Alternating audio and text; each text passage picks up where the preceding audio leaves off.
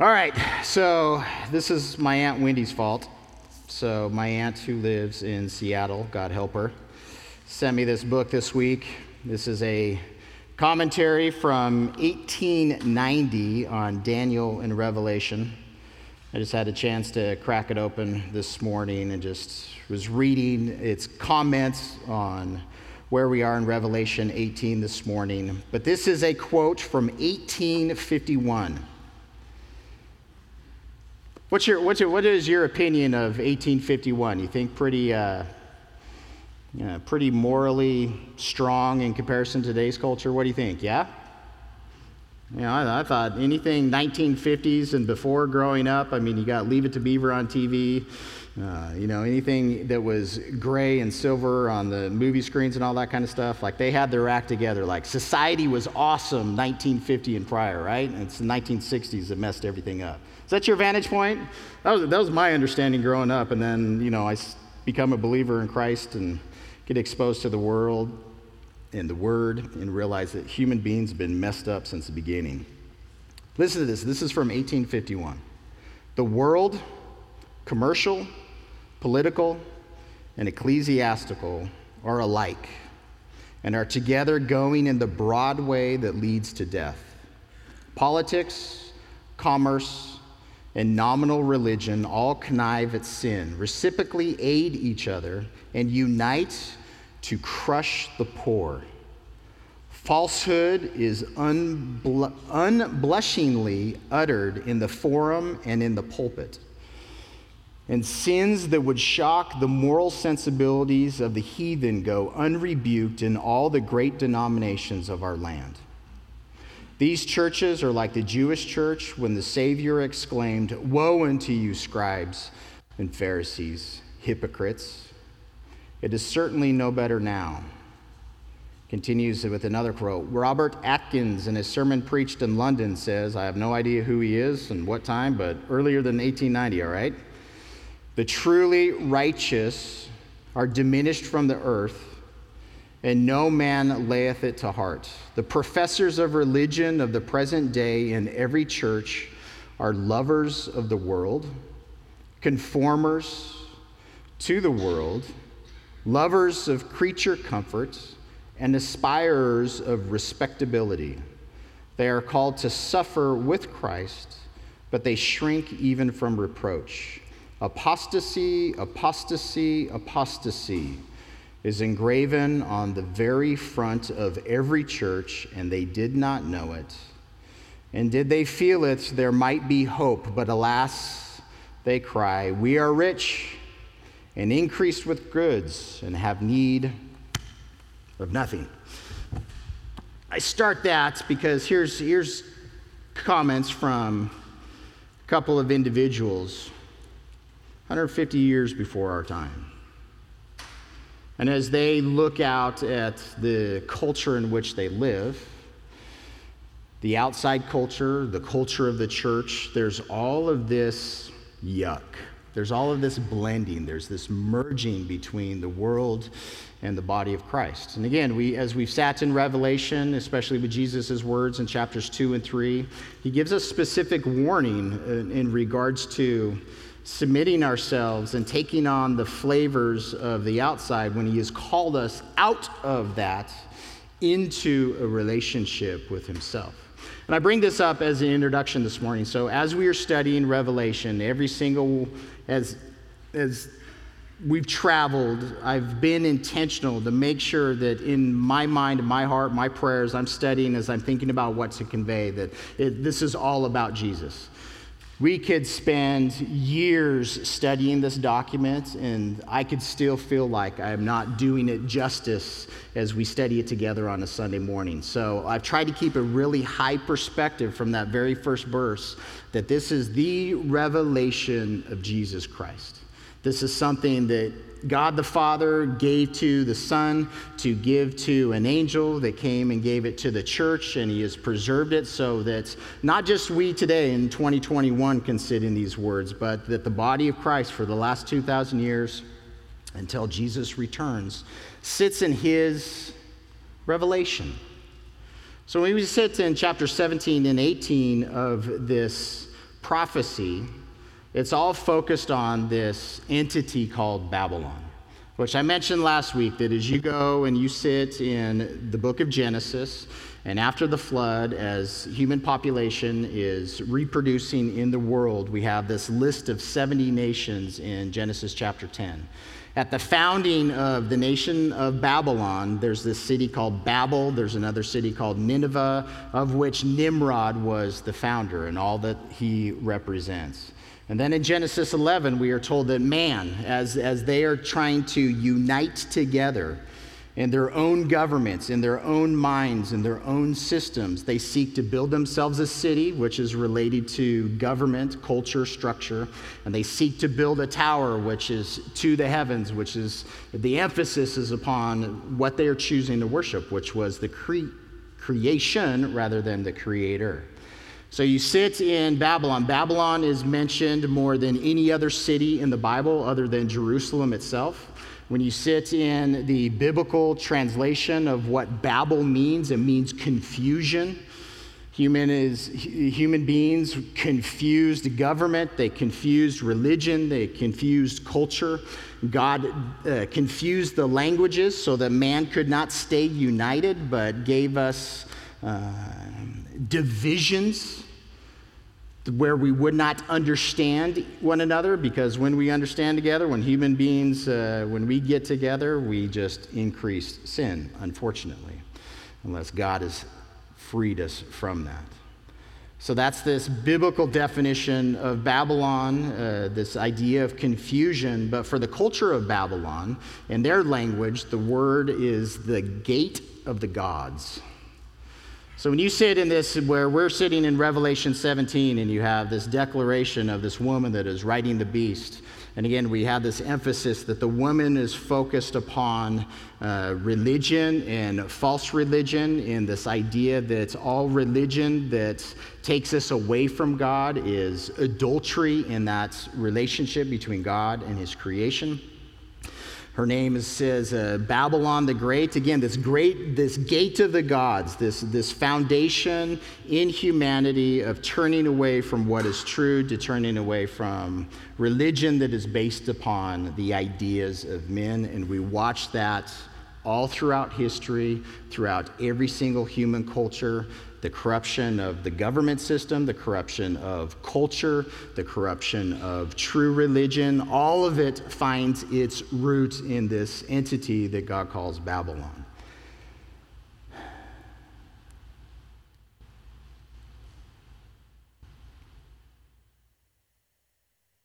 And I just hit a roadblock. As we go on to chapter 17, well, here's the main idea of, in this is where I was going to go. So in Babylon, when you sit in the Old Testament prophecies, so specifically Isaiah 13 and 14, so Isaiah is 150 years before God uses Babylon to come into Judah, destroys the temple, takes the culture away in slavery. So Isaiah 13 and 14 is a specific prophecy against Babylon, future at that point. Isaiah 21 is another. Isaiah 52 is another, specifically in Jeremiah. So Jeremiah is a prophet during the time that God is bringing the Babylonians in. It's a first-person witness to all of the horrors that are going on. Jeremiah 50 and 51 are specific prophecies against Babylon also. So as we sit in Revelation 17 and 18, there's a lot of Old Testament information that flows into that. And when I first became a believer, Saddam was still a thing in Iraq, and Saddam was one of his desires was to rebuild Babylon. So when I first became a believer and was first introduced to this material, that there was very literal interpretations, like Babylon, it's going to be a physical city, it's going to be physically rebuilt, and all of this is literal. Saddam's not a thing anymore. Nobody's trying to rebuild, this mega city on the foundations of old Babylon. So when we sit in this information, a lot of it seems to be, again, the heart. And it's the deceptive heart of Satan himself that has flowed into humanity as humanity has believed that his deceptions, his schemes. And this is why I'm sitting in like, Lord, I am praying specifically that he would free my mind from the deceptions that I still believe in, the lies in regards to this culture in which we live, the lies that I believe about God that are not true according to his word, the lies that I tell myself as I interact with other human beings to elevate myself rather than to humble myself, right? We all sit in deceptions to some fashion. So he promises to free us from deception, that he leads us in truth, that Jesus Christ is the way, the truth, and the life, and we look to him for freedom from Babylon. Because as we sit in Babylon, the comment that I just read from the 1890s, these individuals are commenting on the religion of the day, and they're looking at the Roman Catholic Church and everything that it represented in regards to apostate Christianity. And then you sit in the Reformation and all the denominations that came out of the Reformation, how they're just the offspring of the papal church itself, because they were doing all the same things that the Roman Catholic Church was doing. So here's all this apostate religion, and all throughout history, you've had people who are reading the Word of God, and they read this, and in fact, I read a quote last week, somebody that was a Catholic, and this was an old quote, so who knows if it's real or not, but the idea is shocking. And it said that this individual was reading the Gospels for the very first time, and he got mad, and he threw the Bible across the room, and he says, either the Bible is false or my religion is false. But think about that. Where did you learn about Jesus? Did you learn about Jesus from a man, from a system, from a doctrine, or did you learn about Jesus from the Word of God? Don't follow people, ever. You follow Jesus. And the only way that you can follow Jesus is if you sit in his words. Sit in the gospel. Wednesday nights, we're just going through the Gospel of Luke on Zoom, sitting around a proverbial table, reading a text, and just sitting in what the Gospels say about Jesus. It's an awesome discussion. But we're not sitting in somebody's doctrine. We're not sitting in somebody else's book. We're not sitting in somebody else's ideas. We're not sitting in a religion. We're sitting at the feet of our Savior and his brothers, trying to encourage one another so that we can be free from everything and be completely and totally bound to Jesus and Jesus alone. And in this revelation, this snapshot, again, I'm long-winded here, because as the Almighty God, the creator of the heavens and the earth, Father, Son, and Spirit, as they are choosing to communicate to their followers of the Almighty God, the choice of words and the choice of revelation to me is extremely important, and it's extremely telling. Like, here is God unveiling something to all of his followers, and what he is unveiling is what he identifies, what he sees clearly as false religion. Here is this seductress. Here are these ideas, here are these philosophies, here are these practices that raise up, that well up from different cultures, different times, in different ways, and they entice the culture away from the true and living God. And God takes himself and gives himself to his people, and as he does so, he gives them his words so that we can go out, and the other song, that we can scream it from the mountains. We're going to listen to an angel screaming something from the heights today in Revelation. But he's unveiling what is true. And this is in Revelation 17, it brings up this idea that the inhabitants of the world were made drunk by the cup that this woman is offering. And again, the woman is false religion. It comes from man, it comes from women in different ways at different times, but here's this fellowship of you drinking from the cup that I'm offering you, and the ideas that come from it, they're inebriating. They sound good. They taste good. But what the result is that happens is that I am no longer sober-minded. I am no longer thinking. I'm no longer reasoning. I'm not asking God questions. I'm not asking God questions about myself and circumstances and relationships. I'm just feeding on whatever's being handed to me. Any of you sit in a news feed? I do. I sit in a news feed every single day. Whether it's Christian, whether it's of the world, I sit in a feed of information that comes into my life, that comes into my ears, that comes into my eyes, that I'm asking God, give me the right filter so that the junk, that I'm not feeding on junk, that I'm not consuming something that's going to cause me to be inebriated and unthinking. So often what happens is we hear a tagline, and what do we do with the tagline? We run with that one line, and we don't think about it, and we don't know any of the background behind it. And I'm going to use this as we look at this marrying of power and pleasure, as we look at this woman who's riding on the beast representing Satan's kingdom, the Antichrist kingdom, his authority, his government, his structure. The woman is riding on top of it. The woman is being used. Religion is using government. Government's using the religion, right? This is all the imagery that we are sitting in. But just in our news feed of the last couple of weeks sitting in Afghanistan, what are your thoughts on Afghanistan?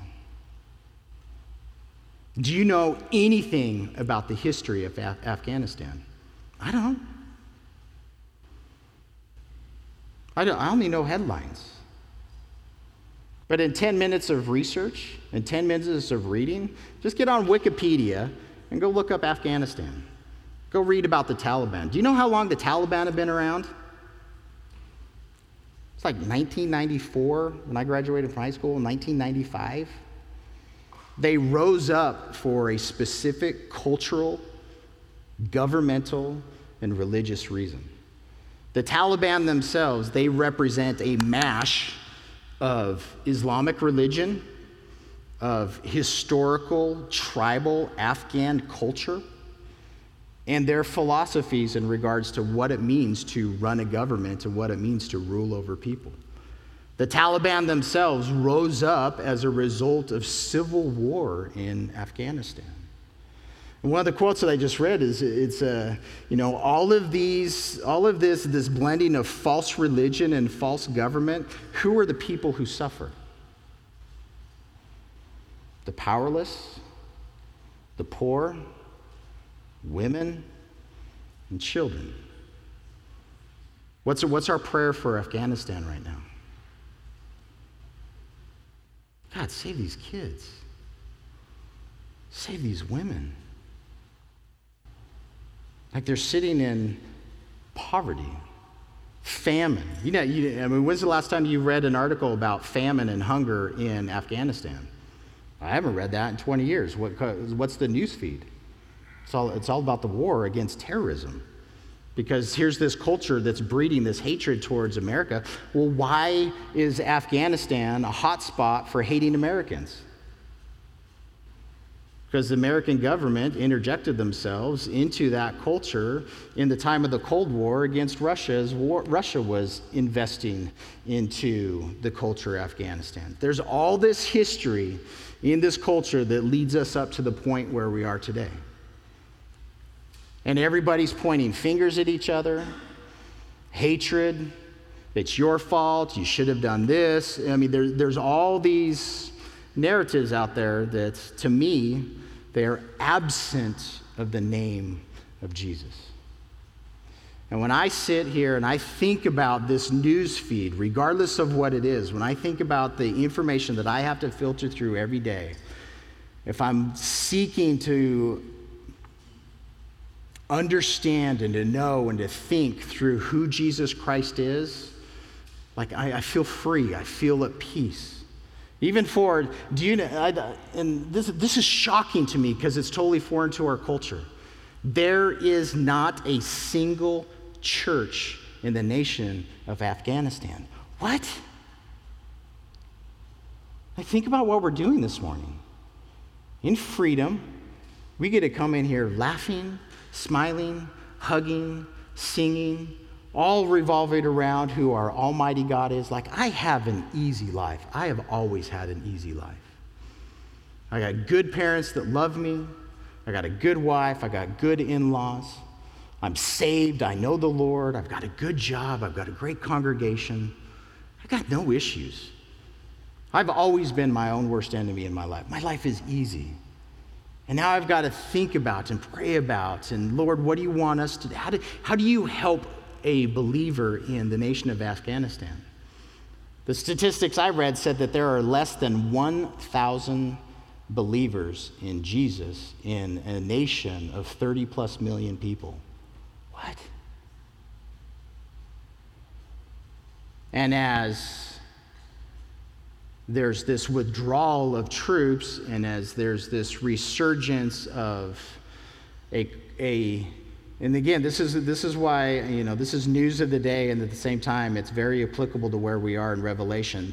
This is a religion that is sourced in Mystery Babylon. This religion of the Taliban, this religion of Islam, it is of this woman that is identified as a harlot. She has produced these thoughts. This is a religion of man, not a religion of God. This is a religion of demons and the devil, period. And that hatred for God, the Almighty God, and for the Almighty God's followers is the behavior that we watch in a culture like that. Lord, how do we invest in those as the militaries are withdrawn and this entity is welling back up, and it's going to crush and it's going to persecute in a lot of different ways. There's believers that are intentionally choosing to remain. And this isn't, you don't stand on the street corner and preach Jesus. Anybody that you mention the name Jesus to, you are placing your life in full trust into your Almighty God, because if they turn you in, you're going to get your head cut off. And this is the scenario that we're sitting in as we go through all of Revelation. Like, this is what the end times culture is going to look like globally. So why does Jesus unveil this? So that we can come out, and so that we can be free, so that we can not be blind and inebriated and intoxicated by lies in our own flesh. In 18, so in 17, it's the discussion of Babylon. It's focused on that false religion aspect. This morning, we're going to sit in more of the economic, cultural, government aspect of Babylon. Let's read these first few verses. After these things, I saw another angel coming down from heaven, having great authority, and the earth was illuminated with his glory. Again, this angel is reflecting the glory of God, illuminating the earth. And listen to this. And he cried mightily. That's a King James word of he screamed. Like, just imagine this powerful angel illuminating this planet and reflecting the glory of God. And again, whether this is a literal future event or this is just part of this vision that is being given to John of this declaration, he is screaming with a great voice, saying, Babylon the Great is fallen, destroyed, has become a dwelling place of demons, a prison for every foul spirit, and a cage for every unclean and hated bird. Listen to this. All the nations have drunk of the wine of the wrath of her fornication. It's talking about the citizens. The kings of the earth, so the leadership, have committed fornication with her. And the merchants, commerce, economics, economy, the merchants of the earth have become rich through the abundance, through the power of her sensuality, of her luxury. And this section, as this proclamation is being announced again, it's been announced a couple times already, but here is the falling of Babylon. Here is God finally judging this entity. Again, whether it's physical city, whether this is a spiritual representation of the heart and the influence of Babylon. In 17, verse 2 said, He's talking in verse 1 about what's going to be unveiled, revealed is the judgment of the great harlot. Mystery Babylon, sitting on the waters identified as people and multitudes later on in chapter 17, but verse 2 says it's talking about the kings. Again, the leadership of the earth has committed fornication, committed adultery in this relationship, but the inhabitants, the citizens of the earth, are made drunk. This is this idea of being intoxicated and inebriated, not being sober, with what's called the wine of her fornication. Again, all this seductive behavior. And here, as economic Babylon, the economic side is being pronounced in its fall in chapter 18. Again, the idea of the nations, again, citizens, kings being leadership, and now this focus on the merchants. And this is where I'm sitting in worship this morning of, like, God, nothing's greater than you. Nothing's more important than you.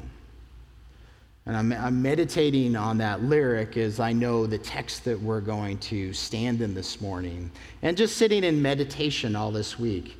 So what is it that you long for?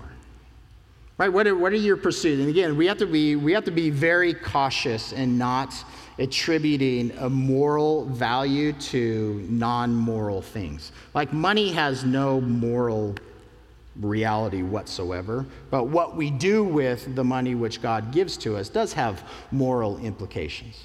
The lust for money, the desire to have more, is the root of all kinds of evil, we're told in the Word of God.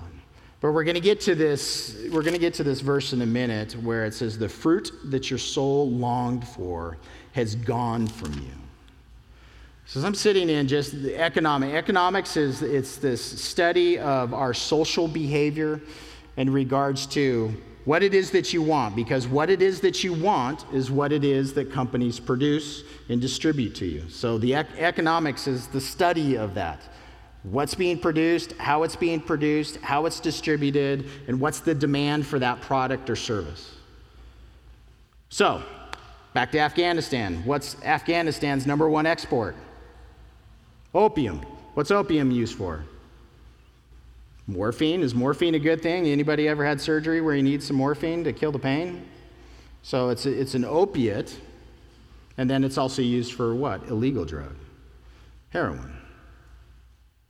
So, Afghanistan supplies economically about 80% of the world's opium. It's their major export, and the Taliban and the government there is interested in continuing to produce it. Why?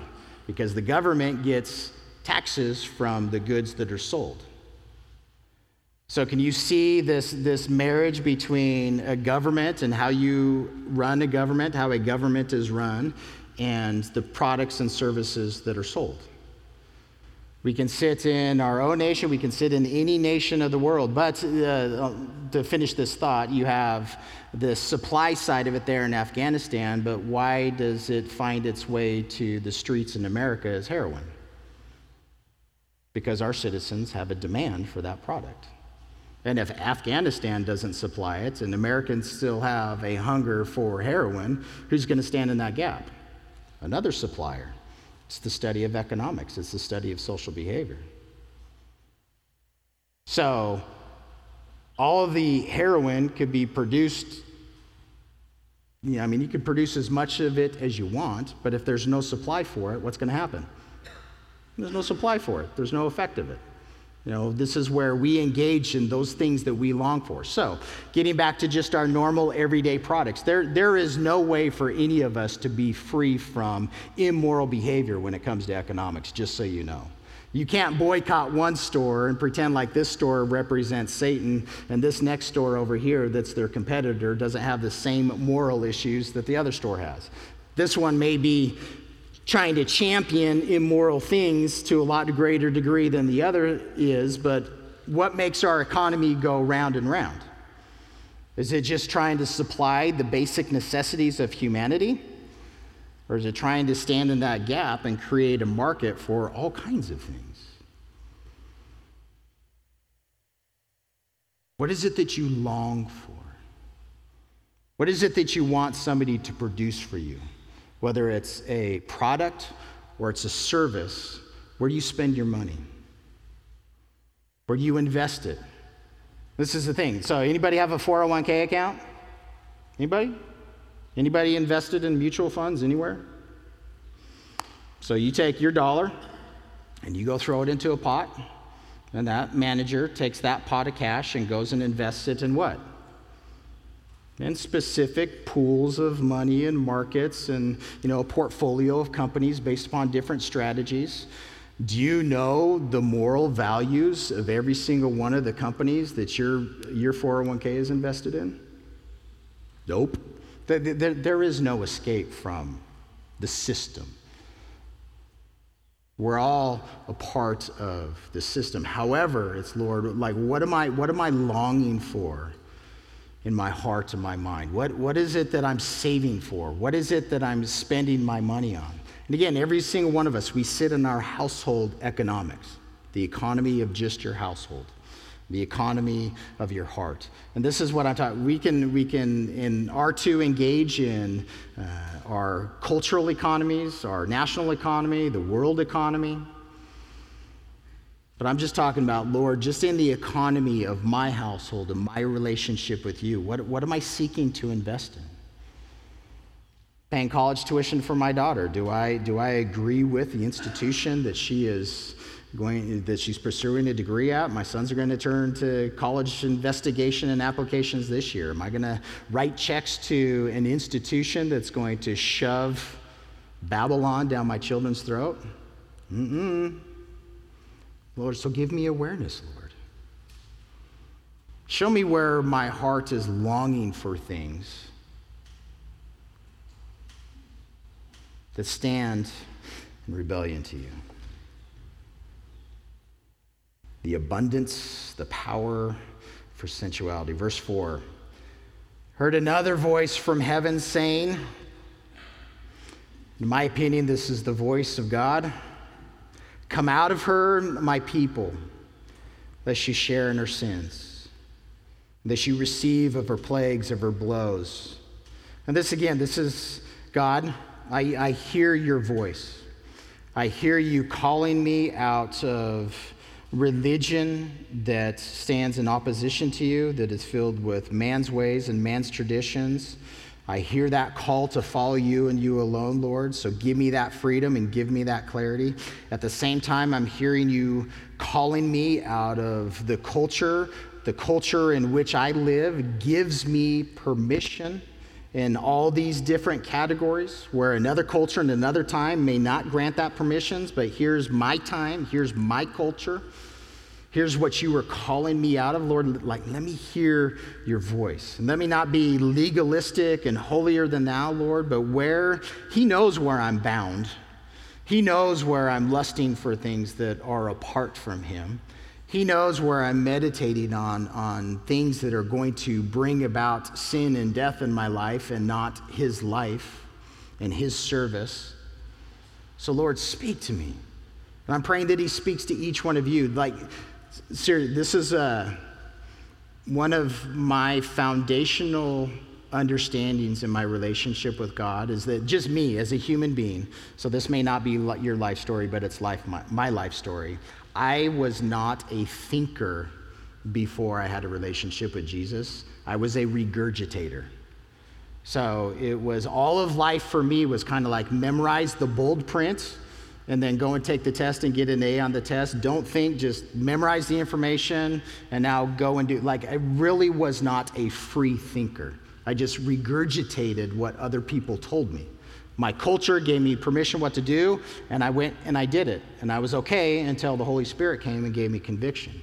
But as I stepped into a relationship with Jesus, do you know what he's led me to do for the last 22 years? Stop and think. Do I listen to that all the time? No. I run my mouth and I run my mind all the time. And I hear his spirit in me. Blake, chill out. Think. What's real? What's loving? What's kind? What have I already spoken about this circumstance, about this relationship? The sheep hear his voice. I'm a sheep and I'm a stupid one. I need him to lead me. I need him to feed me. I need him to wash me. I need him to shear me. He's my shepherd, and he's a great shepherd, and he's a good shepherd. He's a kind shepherd. I need his protection. I need the Lord to pick up that rungu that I showed you a couple months ago and hurl at the head of the enemy. Jesus, the door's for you. Would you deal with that lie? And give me your peace and give me your freedom. Come out of her. I'm your people, Jesus. I hear your call. Show me the way out. Her sins have reached, and this is imagery of Babylon. The idea of reach is heaped up. It's literally like bricks being stacked on top of each other, that Tower of Babel. Babylon's sins, her sins have reached to heaven. And God has remembered her iniquities, her crimes. Repay to her just as she rendered to you, and repay her double according to her works in the cup which she mixed. Mix double for her. So this is kind of opposite of the golden rule, right? Jesus says, whatever you want people to do to you, you go and do to them. You want somebody to love you, you love them. You want somebody to be nice to you, you be nice to them. You be me, Jesus says, in this relationship, in your life. Let me change you. Let me transform you. Here, it's this opposite. What Babylon has done to you, church, true followers of God, past, present, and future, with Jesus, we are going to repay this entity double. In the measure that she glorified herself and lived luxuriously, sensually, in the same manner, give her torment and sorrow. She says in her heart, I sit as queen and am no widow and will not see sorrow. Therefore her plagues will come in one day, death and mourning and famine, and she will be utterly burned with fire. The reason? Strong is the Lord God who judges her. That quote's out of Isaiah chapter 47, if my eyeballs say correctly, but there's another judgment against Babylon there where this is what Babylon is saying. There is no consequence for my sin. I am my own God. I have my own morals, my own principles, my own way of living life. Saying I am not a widow. A widow in this day would be, it's not a good life experience. So here Babylon is sitting as queen. I am not a widow. I am not childless. There will be no consequences. I will reign forever is this heart. And God says, nope, because I'm stronger than you are. And there is coming a day when my judgment is coming.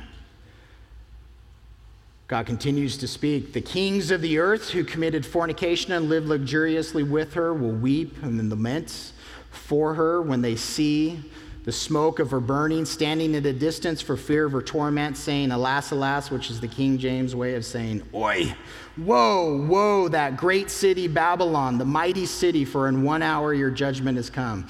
Again, chapter 17 of Revelation, that judgment of religious Babylon is seen to come at the middle of the tribulation. The government judgment, the economic judgment is seen to come at the end of the tribulation. This very final judgment in 1 hour, her judgment has come. The merchants of the earth will weep and mourn, for no one buys their merchandise, their cargo anymore. And again, sit in the economics, God's vantage point of immoral economy. Merchandise of gold and silver, precious stones and pearls, fine linen and purple, silk and scarlet, every kind of citron wood, every kind of object of ivory, every kind of object of most precious wood, bronze, iron, marble, cinnamon, incense, fragrant oil, frankincense, wine, oil, fine flour, wheat, cattle, sheep, horses, chariots, and bodies, emphasis upon slaves and souls of men. The fruit that your soul craved has gone from you. And all the things which are rich and splendid, literally the fatty things and the shiny things, have gone from you.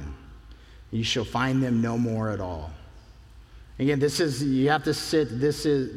in immoral economic products and services that cultures, humanity demands to be supplied to them, and what their souls are longing for and seeking after, that is in conflict to who God is and what it is that God is doing in our lives. So again, you don't assign moral value to these list of products. The issues, the heart issue. The merchants of these things who became rich by her will stand at a distance. They used to be in her and with her and doing business. Now they're standing at a distance for fear of her torment, weeping and wailing, saying, "Woe, woe, that great city was clothed in fine linen, purple and scarlet, and adorned with gold and precious stones and pearls." And all this is just all economic imagery that you can sit in. For in 1 hour, such great riches, such great wealth came to nothing. Every shipmaster, all who travel by ship, sailors, and as many who trade on the sea, stood at a distance and cried out when they saw the smoke of a burning, saying, "What is like this great city?" They threw dust on their heads and cried out, weeping and wailing. Saying, "Woe, woe, that great city in which all who had ships on the sea became rich by her wealth, for in 1 hour she is made desolate, destroyed." What happens when our stock market takes a downturn?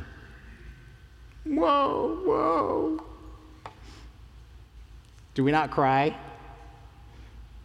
To one degree or another, but as you sit in news feeds and economic scenario, were we all crying about gas like 3 months ago? Right? Like our supply chain has true impact in our daily lives. And here, yes, I'm mocking because I believe in a way God is mocking the heart that is lusting for all of these things, looking for fulfillment, looking for satisfaction. You crave something. You know what we ultimately crave? It's to see the glory of God. Every single longing that you have for in relationship, in love, in help, whether it's product, whatever it may be, ultimately that longing that we have in our heart, we long to be free from this life of sin and death and the wretchedness in our human hearts and culture, and we long to see Jesus face to face. And here's this final judgment coming from the Almighty God to religion and government and economics and all of the cultural and social interactions that revolve around those relationships. Here's his judgment against all of that stands in opposition to him. And all of this is ultimately sourced in Satan. Always has been, always will be, until God comes and judges. But what does he tell us to do? Rejoice, verse 20. Rejoice over her, O heavens, and you holy prophets, holy apostles and prophets, for God has avenged her, judged you on her. So it's this contrast where here's this weeping and mourning for this great city and everything that Babylon represents. And here's the inhabitants of the earth that are, remember, in everything that we've already read in Revelation, they are refusing to repent, refusing to turn from God, remaining in their sins, and they are weeping at their loss. And the voice from God's throne tells us as his followers to rejoice. Why? Because all of that stuff, it's evil. Anything that I am longing for and craving for outside of Jesus is sin. And it will only bring about corruption in my life. And I'm saying, I'm going to see Jesus for all eternity, right? Nobody is taking me out of his hands. But as I follow him, I can still allow the corrupting things of this world to influence my relationship. Last few verses here quickly. Then a mighty angel, another angel, takes up a stone like a great millstone. and threw it into the sea, saying, "Thus with sudden violence the great city Babylon shall be thrown down and shall not be found anymore. The sound of harpists, musicians, flutists, and trumpets shall not be heard in you anymore, Babylon." But where are they going to be heard? In the New Jerusalem. "No craftsman or any craft shall be found in you anymore." Where will it be found? New Jerusalem. Sound of the millstone, the grinding, right, of the fruit of a plant for bread. The sound of a millstone shall not be heard in you anymore, Babylon, but it will be in the New Jerusalem. Verse 23, "The light of a lamp shall not shine in you anymore." What's going to be shining in the New Jerusalem for all eternity? The glory of God is the light of eternity. "The voice of the bridegroom and the bride shall not be heard in you anymore." But who's the bridegroom? Voice of Jesus for all eternity is going to be heard. Who's the bride? You and me, the church. Our voice will be heard in the New Jerusalem for all eternity. For your merchants were the great men, the very important men of the earth, all these men and women that we attribute all this importance to just because they are powerful in pocket and in their business. "For by your sorcery, your magic, all the nations of the earth were deceived, led astray." And again, this is getting to the heart of the revelation that he's given. And what does God see in Babylon? "In her was found the blood of the prophets and saints and of all who were slain on the earth." Heavenly Father, we turn to you to show us the path out of deception.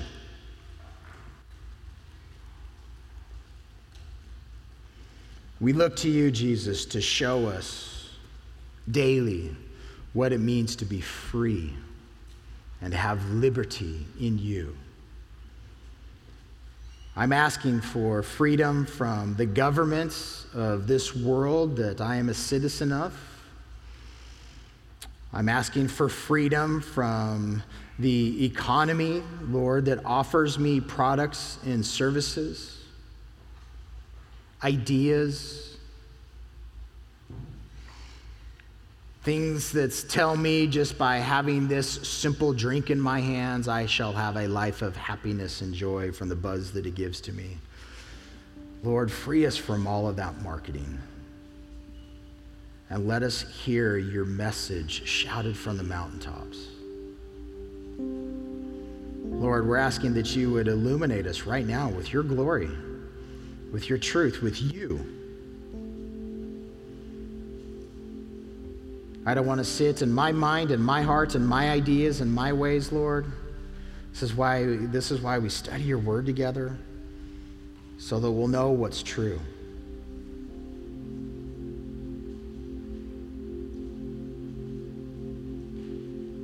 Lord, you are the God who created the heavens and the earth, and there's individuals that are in here this morning, Lord, that are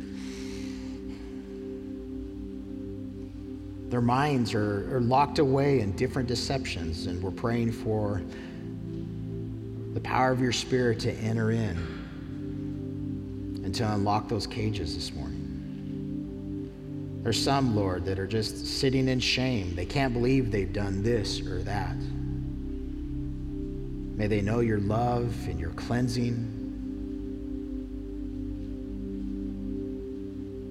May they see you and feel you and know you and understand you and turn to you and hope in you, Lord. As we sit in our news feed, Jesus, may you be the filter for all of that information that we consume every single day. Don't allow into our minds and our hearts to feast upon and to meditate upon lies, Lord, and hatred. We pray for the human beings that are in Afghanistan, Lord. We pray for those that we would define as our enemy. Manifest yourself to them, Lord. We pray for our brothers and sisters who are there to share the gospel, to be a light, Lord. Give them strength. Protect them. Lead them in the conversations that they have. Lord, for the children and the women that are being abused, Lord, help.